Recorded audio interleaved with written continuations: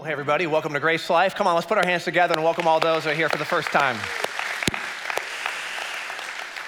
Well, it's my honor to be able to be here and share with you guys today as Pastor Jimmy, our lead pastor, is on his sabbatical for this summer.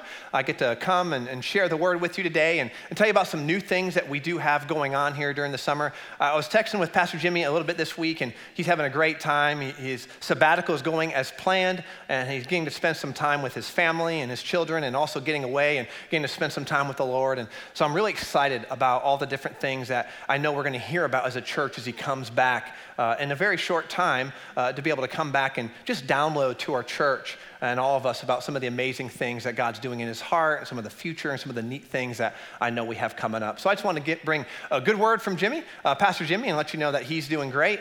And again, it's my honor to be able to share with you today. I work on staff here at GraceLife Church as the executive pastor, and just kind of get to do all the amazing things that we do, and kind of some behind the scenes, and just move some of this forward as God continues to do great things here at GraceLife. The first thing I want to talk to you about today, if you walked in here in person, if you're joining us online, you can check our website, but there was this little pamphlet on the seat as you walked in. I'm going to go over a couple of the numbers that you see in here. This is our annual report, and it also shares with you some of the amazing things that's happening here at GraceLife Church in regards to outreach. So if you wanted to pull that up or open that up right now, you could. When you open up the first cover here, you see Pastor Jimmy and Ramona, boom, a picture. That's pretty awesome. He's written a letter to us as a church. But there's some numbers here that I want to share with you. There's some amazing things that God's doing here at GraceLife. The first thing is, and this number just blows me away, last year in 2022, GraceLife Church, all of us, we have given to missions over $500,000. So that's fantastic. I'm excited to see that. Absolutely, yeah, we can celebrate that. That's worth celebrating for sure. We raised over $3,000 for the baby bottle campaign. You heard about that in the announcements just a few minutes ago on the video. If you want to find out more about that, you can check that out in the lobby. Also, last year, during one of our serve days, we had 1,000 lunches given to the Ronald McDonald House, 850 Thanksgiving meals, 114 Christmas gifts for unaccompanied youth, and 100 book bags with school supplies for the unaccompanied youth. That's pretty awesome. Just some of the highlights. I mean, honestly, we could just go page after page after page. We can only pick a few just to share with you some of the things so you know all that we're doing here at GraceLife Church. If you open it up, again, these numbers are just for 2022, but we see 221 people made Jesus their king in 2022 here at GraceLife. Yeah, absolutely. You know, that's what we get up to do, right? We can't wait to see what God's going to do and bring people into the kingdom. 25 baptisms, 786 first-time guests, 221 attended First Step, 221 life group signups, 189 new serve team members. You see some annual growth numbers there on the side.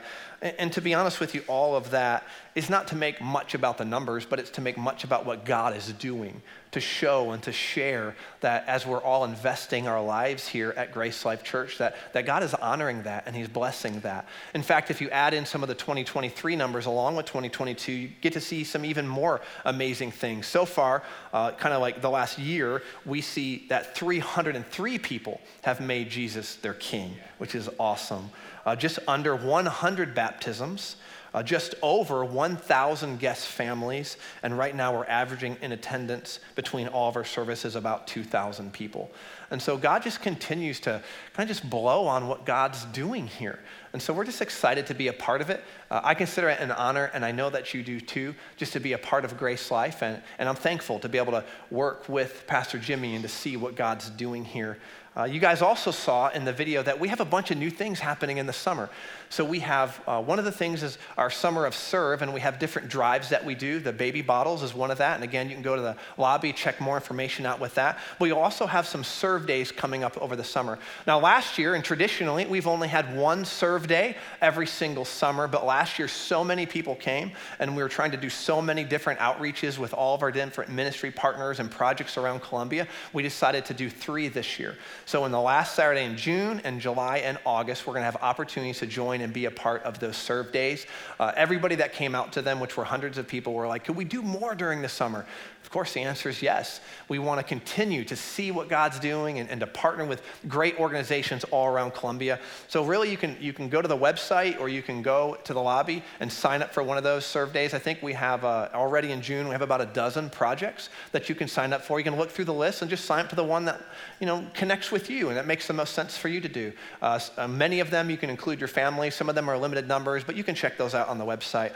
We'll meet here each one of those days at 9 a.m. at the building, and we'll pray and we'll just go and do God's work in the city that day. So we're excited about that. One of the other things that we have coming up, we're getting ready to launch back some different trips where we go to another country, go to another area, we go around the world. The next trip that we're going to be going on is in Puerto Rico, and that team leaves in just about a week and a half. So we're excited about that. That's actually the first time we've left the continental U.S.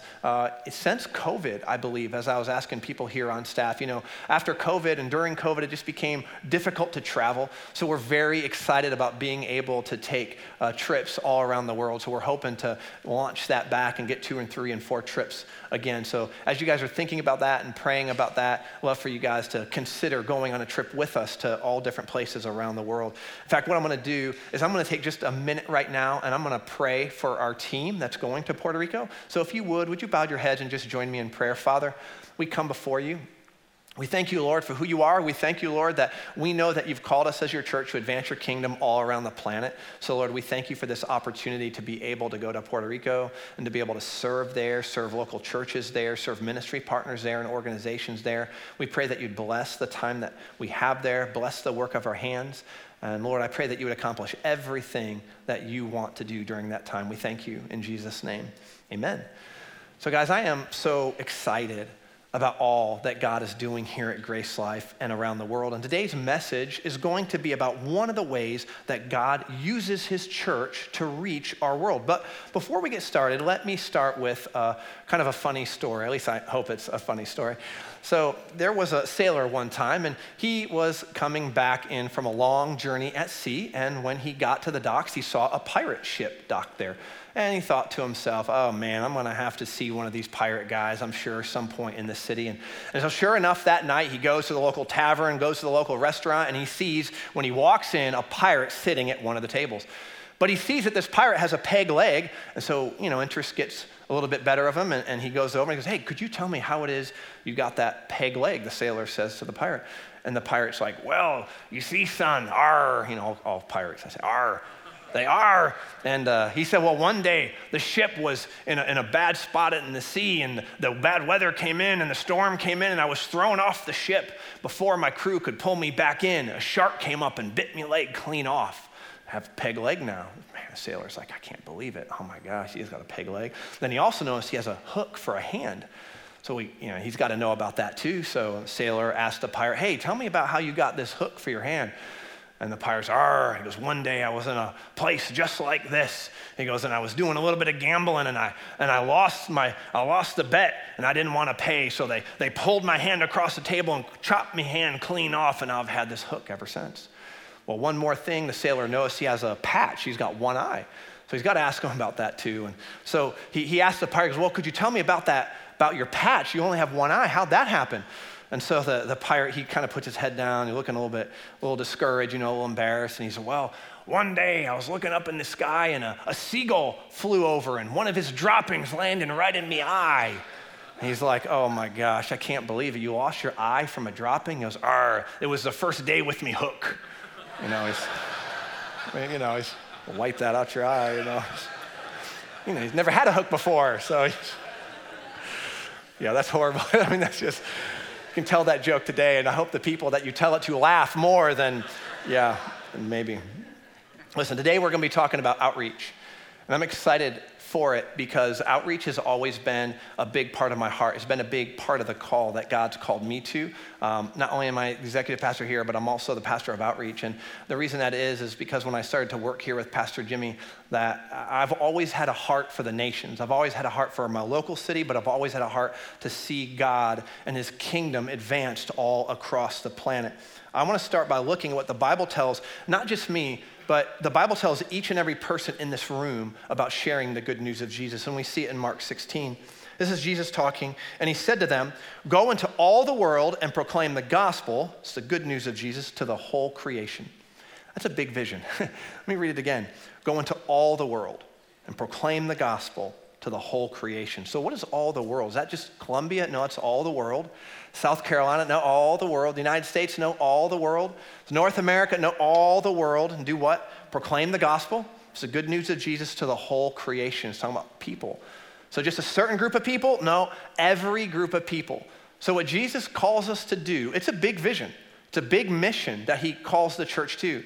He calls the church, us, his people, he says to go into all the world, every place on the planet, to share the good news to every single people in the world, on the planet, in every time period in history. I mean, like forever, always. This is what I want you to do. Does that make you a little bit nervous? Maybe a little excited? Maybe a little bit of both.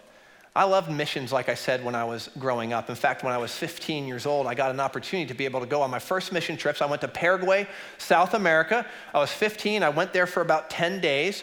In fact, I liked it so much, 4 months later, I went back for 6 weeks. It wasn't part of the mission organization. I don't know how, but I talked my parents into letting me go to a foreign country for 6 weeks and them not even knowing. They literally dropped me, and we were living in Florida at the time. They dropped me off at the airport in Miami and said, "Okay, I'll see you in 6 weeks." That's literally how it went down. It's a little different maybe today, but that's just how it worked for me. I was excited. I went there and got an opportunity. I got to, speak in a couple churches and do some work there in Paraguay. It was cool. Unfortunately, I brought back more than just the favor of God on the trip. I brought back hepatitis too. So when they tell you don't drink the water and you go somewhere, you should listen, because I didn't. I brought back hepatitis, and in 10 days, I lost 35 pounds as a skinny 15-year-old, well, now 16-year-old kid, because I turned 16 on that trip. And I thought to myself, is this what mission work is all about, But I was excited, and God birthed something in my heart for the nations, and he birthed something in my heart for God's people and for people that needed him and need to hear from him. And really, it had to do with what I'm going to read to you in this next verse, because you might hear that first verse in Mark, and you might think to yourself, "Eric, look, there's no way I'm going to be able to do this, because if I did, I can't go by myself, and there's not going to be anybody that's going to help me." Don't worry, God had that figured out. Acts 1:8. It says, "But you will receive power when the Holy Spirit comes on you," meaning that big vision that God has planned for us. We're not going to have to do it alone. He's going to be right there. "And you will be my witnesses of the gospel," the way we live. It's going to be a lot about what we talk about today. And the life in which we live is the witness to the gospel that God has called us to live. Where? In Jerusalem and Judea and Samaria and to the end of the world, ends of the earth. Again, just this idea that everywhere we go, God has called us to be the light of the world. This is the commission of the church. It's the body of Christ. And as such, it's incumbent upon every follower of Jesus to share their faith. Every person should feel some responsibility and calling to share the good news of Jesus that they encounter on their path. Each one of us should. And you are empowered by the Holy Spirit to do it. There's a verse in Isaiah that I want to share with you. It's a promise. It shows how God's favor is on those that fulfill his commission. We see in Isaiah 52, it says, "How beautiful on the mountains are the feet of those who bring good news." He's talking about all of us, who proclaim peace, who bring good tidings, who proclaim salvation. It's a great promise and blessing to the church. But speaking of the church, let me ask you a question. And I'm wondering, I wish I had time to grab a mic and just get everyone's answer in the room. We won't do that. Some of you are like, "Please don't do that. I don't want to talk at the mic, I think they say like one of the top 3 fears of everybody is to speak in public. So we won't make you do that anyways. But if I ask you a question, where is the church? I wonder what our answers would be. Our address here at the building is 501 Clemson, Columbia, South Carolina. I mean, is that the church? It's the church building, but where is the church? Maybe if I ask it another way, what is the church?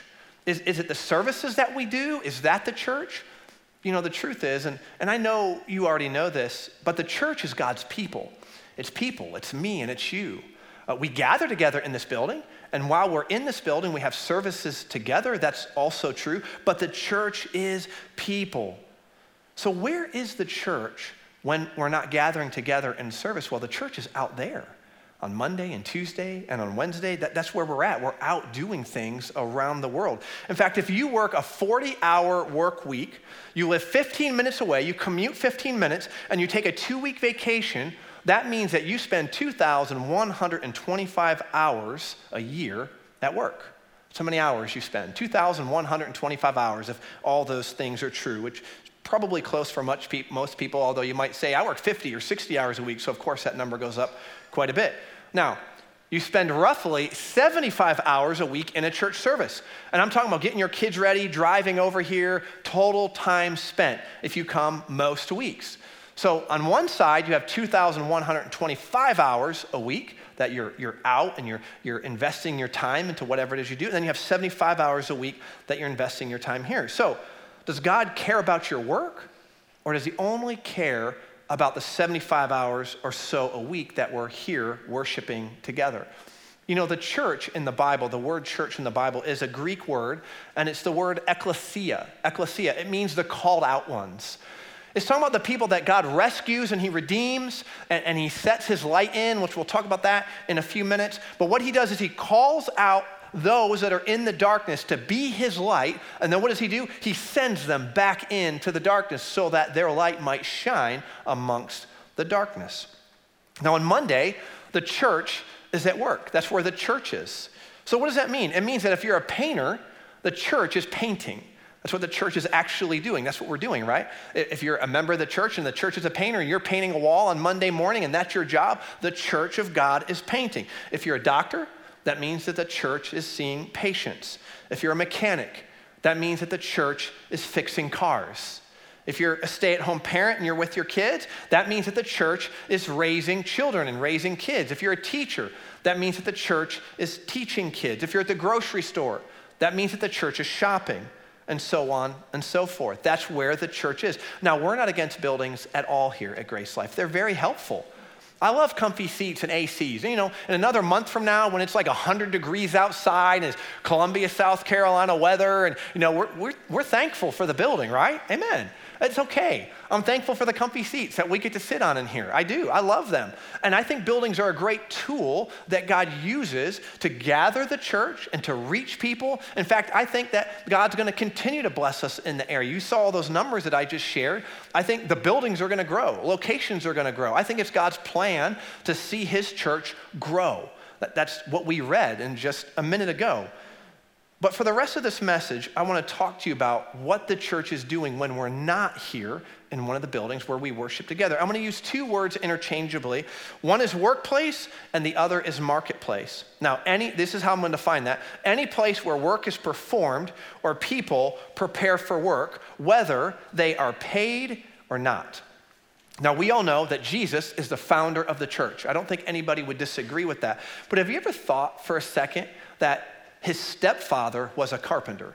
That's what Jesus' stepfather, Joseph and Mary, I call Joseph his stepfather because we know that Jesus was placed in Mary and a virgin. So his stepfather really is Joseph, and he was a carpenter.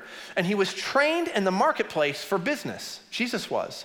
Before his public ministry, do you know that Jesus already had 20 years of business experience because he was trained as a carpenter?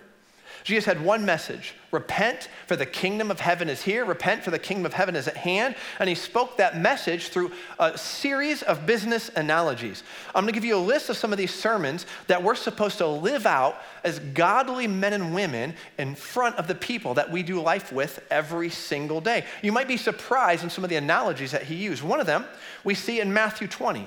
And it's a parable, or it's a story. It's a teaching about labor and management. Like, labor and management, what story is that you're talking about, Eric? It's the story of the vineyard. So there were some people that needed to work, and they went to the owner of a vineyard. They went early in the morning, and the owner of the vineyard said, sure, I'll put you to work, and here's the amount of money that I will pay you for your day's wage. They agree to it, and they go out and they start to work. Well, there's some other people that come midday about lunchtime, and they talk to the vineyard owner, and there's a certain amount that they agree to, and so they go off to work.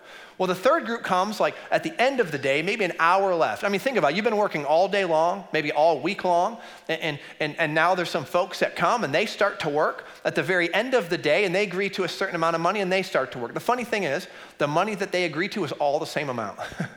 So the people that start at the beginning of the day, When they realized that, they expected to get more money at the end of the day because they worked longer than everybody else. And the owner of the vineyard said, hey, you agreed to this, so you should go on your way and be happy because this is the amount you agreed to work with. You see some teaching there that maybe Jesus is trying to help us understand in labor and management, both maybe as an employer, as an employee, as a boss, as a person that's working, as a person that's starting. It's interesting as you start to see some of the things and the ways that Jesus tried to teach us. And it goes on and on throughout the New Testament. I don't know if you've ever picked up on some of this. We see in Matthew 21 about a family-owned business, a hostile takeover in Luke 20. Return on investments in Matthew 25, crop yield in Mark 13, management criteria in Luke 12, future markets in Luke 12, need for observation and research in Luke 14, bankruptcy and misuse of money in Luke 15, advantage of leverage in Luke 16, venture capital in high-risk situations in Luke 19. And the list could go on and on and on. Thanks to Ed Silvoso and his book, Anointed for Business, we see this list and many, many more. But here's another question you might have. Okay, Eric, well, that's all well and good, but what about the early church leaders? I mean, they were religiously trained. Maybe one of the first names that come to your mind is Peter. Peter and Andrew, they were professional fishermen. That's what they did. They were professional fishermen. James and John, they were also fishermen. Matthew worked for the IRS of the day. They're like, what? Jesus called somebody that worked for the IRS? It's true. You know, we're all thinking, is there somebody right now that's sitting around me that works for the IRS? Don't look at them if you know what it is. I'm just telling you, the people at the end of the road, they don't like you. I'm sorry, I like you. I don't know why they don't like you. Listen, there's reason to believe that Mark may have been from a wealthy family, but was unemployed at the time that Jesus called him. Luke was a doctor. Lydia was a wealthy business owner. Barnabas was a businessman from Cyprus who had land holdings in Jerusalem. Priscilla and Aquila were tent makers. The Ethiopian eunuch was in charge of the treasury for Queen Candace. You think Paul, finally we get to Paul. Paul was religiously trained and he was a Pharisee, but he had to go back to tent making. Why? Because he was ousted by the clergy. The church threw him out. It's interesting when you start to look at all the different ways that God chooses to use and teach us through his word. For the first 100 years, God did establish religiously trained leaders in the church, but not to do ministry, to act as equippers and coaches so that the church could be the church in the marketplace, in the workplace. Why? Because church is people. And where are people most of the time? They're at work. They're out working and doing their lives in all different places around the planet. I don't know if you know this or not, but there were 40 miraculous events that took place in the book of Acts. 29 of them took place in the workplace. You know, it could be that we're looking for great moves of God, which we should, but maybe God's planning for them to show up in a different environment than what we're expecting. Maybe the next miracle you're going to see is going to happen around the lunchroom table as you pray for one of your coworkers that's in desperate need for God to show up in their lives. I'm not saying it can't happen here at the end when we ask for people to come up and pray. Please do come out. We want to pray with you. But maybe there's other opportunities and other situations that God wants to use us in. See, this was God's plan from the very beginning, and we see the same thing all throughout the Old Testament as well. But here's the big question, really, is why did God take this approach? Because the marketplace is the battleground. Satan does not want the church in the marketplace. Our enemy does not want the church in the marketplace. The darkest places on the planet are where the church is not yet.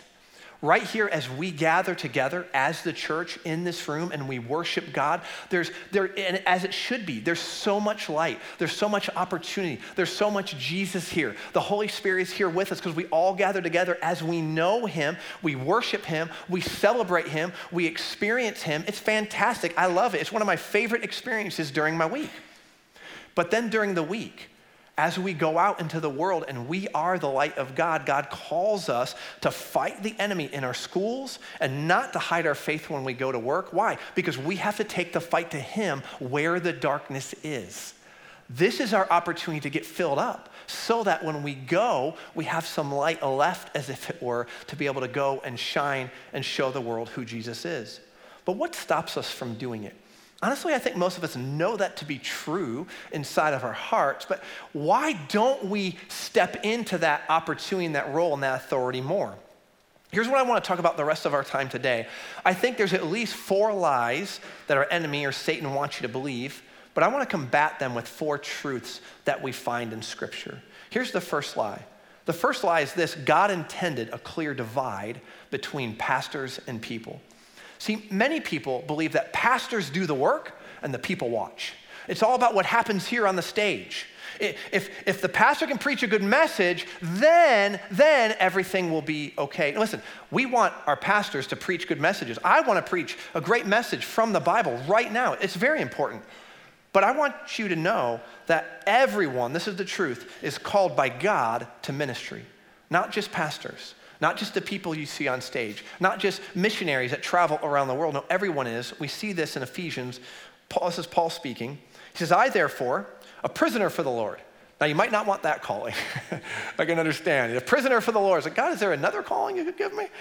I, therefore, a prisoner for the Lord, urge you to walk in a manner worthy of the calling. There's a way in which we should walk. Not only do we have a calling, but there's a way in which we should walk. It should be worthy of the calling to which you have been called, with all humility and gentleness. Gives us some ways in which we're supposed to do it. With patience, bearing with one another in love, right? Need to be patient, not quick to get angry at the person. They don't do what we like.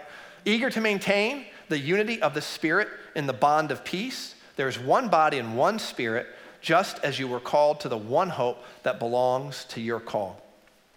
I don't want you to think for a second that only pastors or people in ministry are called. That's not true.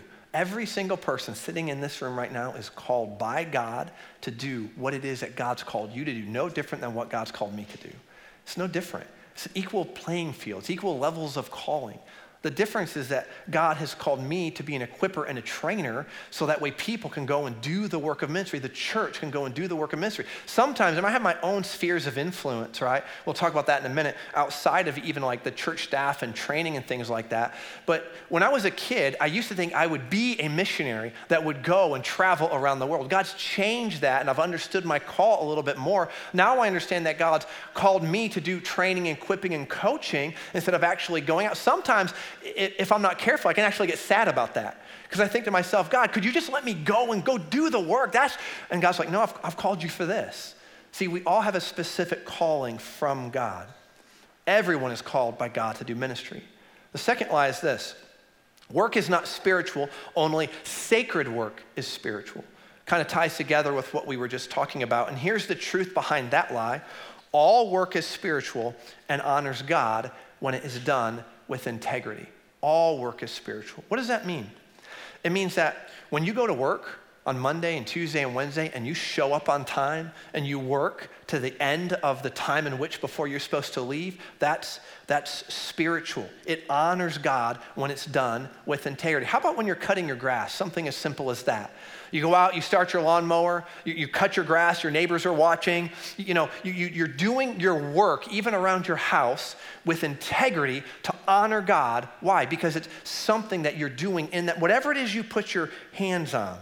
What about when you go to school and you have a big exam coming up? You're going to study hard. You're going to pay attention to what the professor says. You're going to read the work. You're going to work through all the lecture notes or whatever it is that you have. You're going to study. You're going to take that test. You're going to study. You're going to do everything you can with the best of your ability.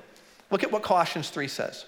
Whatever you do, not some of what you do, not just when you're in church on services on Sunday mornings, not just when you're sharing your faith, not just when you're having a conversation with that family member you know that you need to have about their broken marriage. No, not just those things, but whatever you do, work heartily as for the Lord and not for men. Everything that we do, we work unto the Lord, knowing that from the Lord you will receive the inheritance as your reward. So there's even an added benefit there. You are serving the Lord Christ. Salvation is a free gift from Jesus. 100% a free gift. But our reward in heaven has to do, at least in part, with what we do here. It's not just about the 75 hours a year that you're in the service. Mainly, a lot of it has to do with what we do with all of the rest. Line number 3 is this: worship is only singing, and it is done in a religious building. Worship is only singing, and it's done in a religious building. Here's the truth. Worship is how you live your life before all. It's how you live your life before all. Romans 12:1.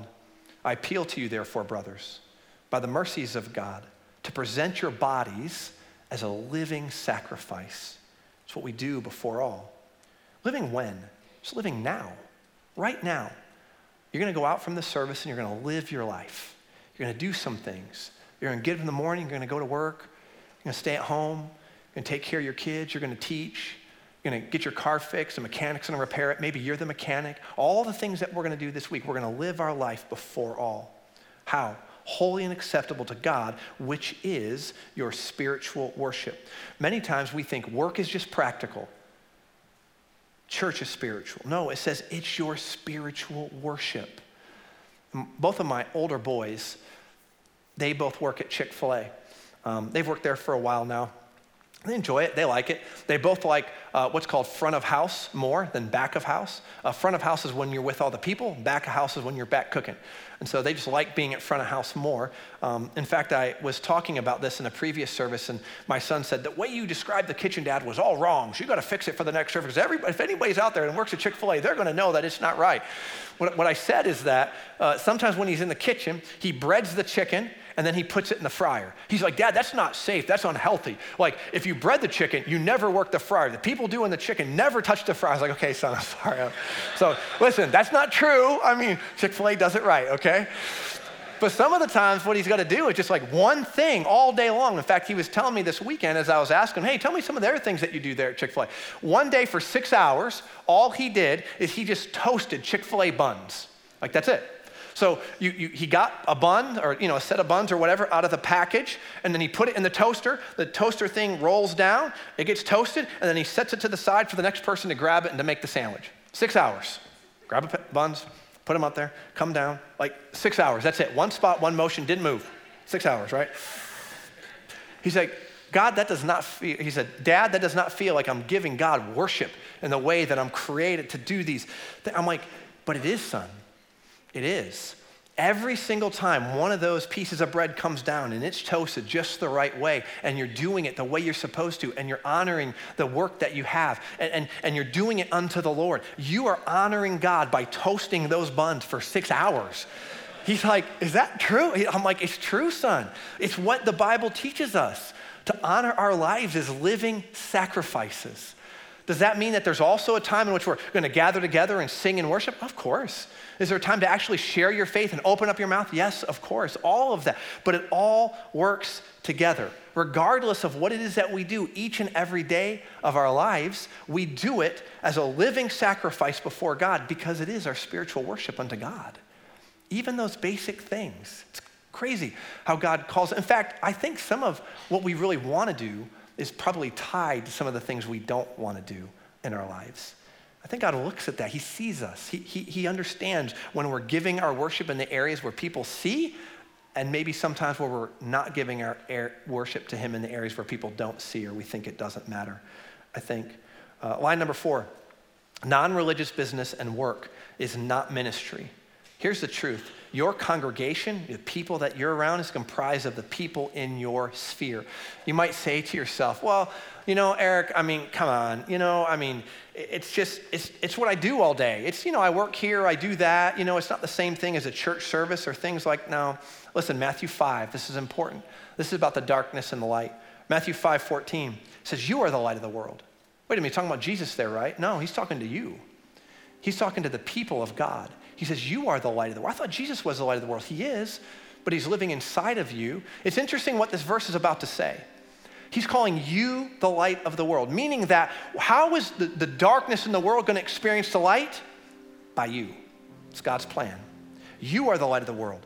You are a city set on a hill. It cannot be hidden. Nor do people light a lamp and put it under a basket, but on a stand, and it gives light to all the house. See, God hasn't created you, he hasn't called you, he hasn't filled you with light that you might go and separate yourself from the darkness. You're not gonna be the darkness, but as the light, you're gonna shine in the darkness, and that way the darkness becomes light. Why? Because you're there. You might say to yourself, Eric, you don't understand my neighbor.